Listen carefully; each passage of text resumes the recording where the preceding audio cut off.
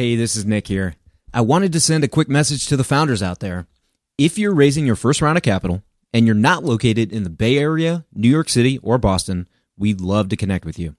NewStack leads deals for founders that don't fit the standard Silicon Valley profile and are located in undercapitalized areas. If that describes you, or if you know a startup that fits that description, please send us an email. It's team@newstack.vc. Now here's a word from our partners. This episode of TFR is brought to you by Pacific Western Bank. Pacific Western is the leading provider of venture debt and banking services to startups, growth stage companies, and their investors. Go to pacwest.com to learn more. Welcome to the podcast about investing in startups, where existing investors can learn how to get the best deal possible, and those that have never before invested in startups can learn the keys to success from the venture experts. Your host is Nick Moran, and this is The Full Ratchet. Welcome back to The Full Ratchet. On today's Investor Stories segment, the experts weigh in on the characteristics, personality traits, and behaviors that they see in the most remarkable and successful entrepreneurs. Here's the special segment called Exceptional Founders. On today's special segment, we have William Mougayar. William, have you had the pleasure of investing in an exceptional founder? If so, can you highlight the aspects that made that founder, or founders in general, exceptional? Sure, it's an ongoing thing. I mean, I think one thing is that I like, if I were to label an exceptional founder, it's somebody that can keep evolving and that can keep growing as their startup grows. Because a startup is like a baby, and at the beginning they are shapeless, and then they start to grow and take a shape. And then as the startup grows, then the way to manage it changes. And the founder and the CEO and the top management, they have to change as well, because the nature of the challenges change with the evolution of a startup. So the ones that do well are ones that are able to evolve themselves, and they can deal with the challenges that come to them, and they don't always come to you for anything. I mean, I don't mind interacting with a lot of founders, because being an investor is like being in the service business. We work for them, and it's a cliche I'm using, but I practice it. But sometimes they come to you for a lot of things, and they're not able to grow. But sometimes they know exactly what to ask your help for, and they can go and do something on their own. And you see them come back, and they just have taken something quickly from you, and they went and delivered on it. But sometimes it's the opposite. Sometimes they want to solve everything on their own, and then they keep at it, and they don't tell you anything for a while until it's too late, and then it becomes a crisis. So trust is important in terms of trying to see what they can come and talk to you about, and so they know how we can support them and how we cannot support them sometimes.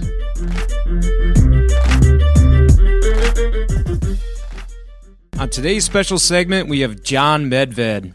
John, have you had the pleasure of working with or investing in an exceptional founder? And if so, can you pick one and talk about what made that entrepreneur so great and unique, and maybe highlight some of the characteristics in some of the best entrepreneurs that you've worked with? I've worked with a lot of exceptional founders, people who go that extra mile. I've worked with great CEOs who've come in and worked with them. We were lucky enough back in my venture days to invest in a little company called Deal Time with Nahum Sharfman and Amir Ashkenazi. That company later got named Shopping.com, and these guys were brilliant. But what made the company successful really at the end was the partnership between these two super Israeli entrepreneurs who had actually, this was their second outing. Unfortunately, one passed away after Shopping.com, but the other, Amir, has gone on to other successes. But what really made the company successful was teaming them up with a brilliant US-based CEO, a guy named Dan Saporin, who has now gone on to a great career as a venture capitalist. He's the lead investor at Lending Club and very active in a bunch of things. But it was that combination of brilliant entrepreneurs who had great technical skills and great zeal and passion, together with an experienced manager who knew how to scale a business and run it, And I love situations like that. I think that the successful companies, the great companies, are an ensemble effort. They're about different people with different kinds of skills working together. And especially as we've been doing, sourcing a lot of deals out of Israel, it's about bringing on other skills that can complement these guys. And this company raised a bunch of money and back was fashionable in the late 90s. We funded it in 98. I think we had raised like $80 million before 2000 and the bubble burst. But what made this company successful was these guys essentially met that challenge head on, got their business straight, got lean and mean, and ultimately got public with Goldman Sachs and sold the company for over $600 million to eBay. You really see the quality of your entrepreneurial team when they meet and overcome a crisis. Is there anything about Amir pre-investment that really jumped out at you and you said, I've got to invest in this guy or these two guys? They were just so smart and so ethical. First of all, had a successful run before. They were brilliant. And anybody who met them then or meets them now, at least Amir, Nachum is no longer with us, you see that right away. And it was really interesting because in this case, they came to us initially with an idea which we didn't like and a different name for the company. We liked the guys, but we didn't like their idea. So we literally pretty much together with them came up with this new idea of comparison shopping. We came up with the name Deal Time, and then we wrote $1 million seed money check. So this was a case really of liking the guys and realizing you can always find an idea. At this point, if you're a VC, you've heard of Carta. You've probably even accepted securities from a portfolio company on the platform. It feels like every new company is using Carta, and there's already 16,000 VC-backed companies on the platform. They also offer tools and services for VCs like fund administration. Carta has an army of fund accountants delivering high-quality service and dedicated teams of engineers, constantly improving the functionality of their user-friendly investor platform with in-app quarterly reporting, real-time fund metrics, LP portals, and more. It's also easy to switch from an existing fund administrator or to augment your in-house team with their service. Learn more about their services at carta.com/investors. And this episode of TFR is brought to you by Pacific Western Bank.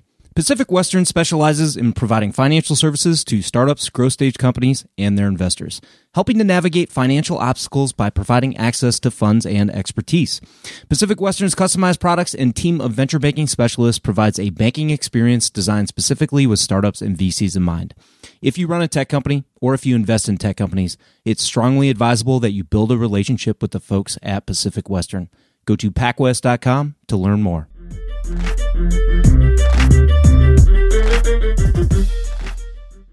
So on today's special segment, we have Christine Tsai of 500 Startups.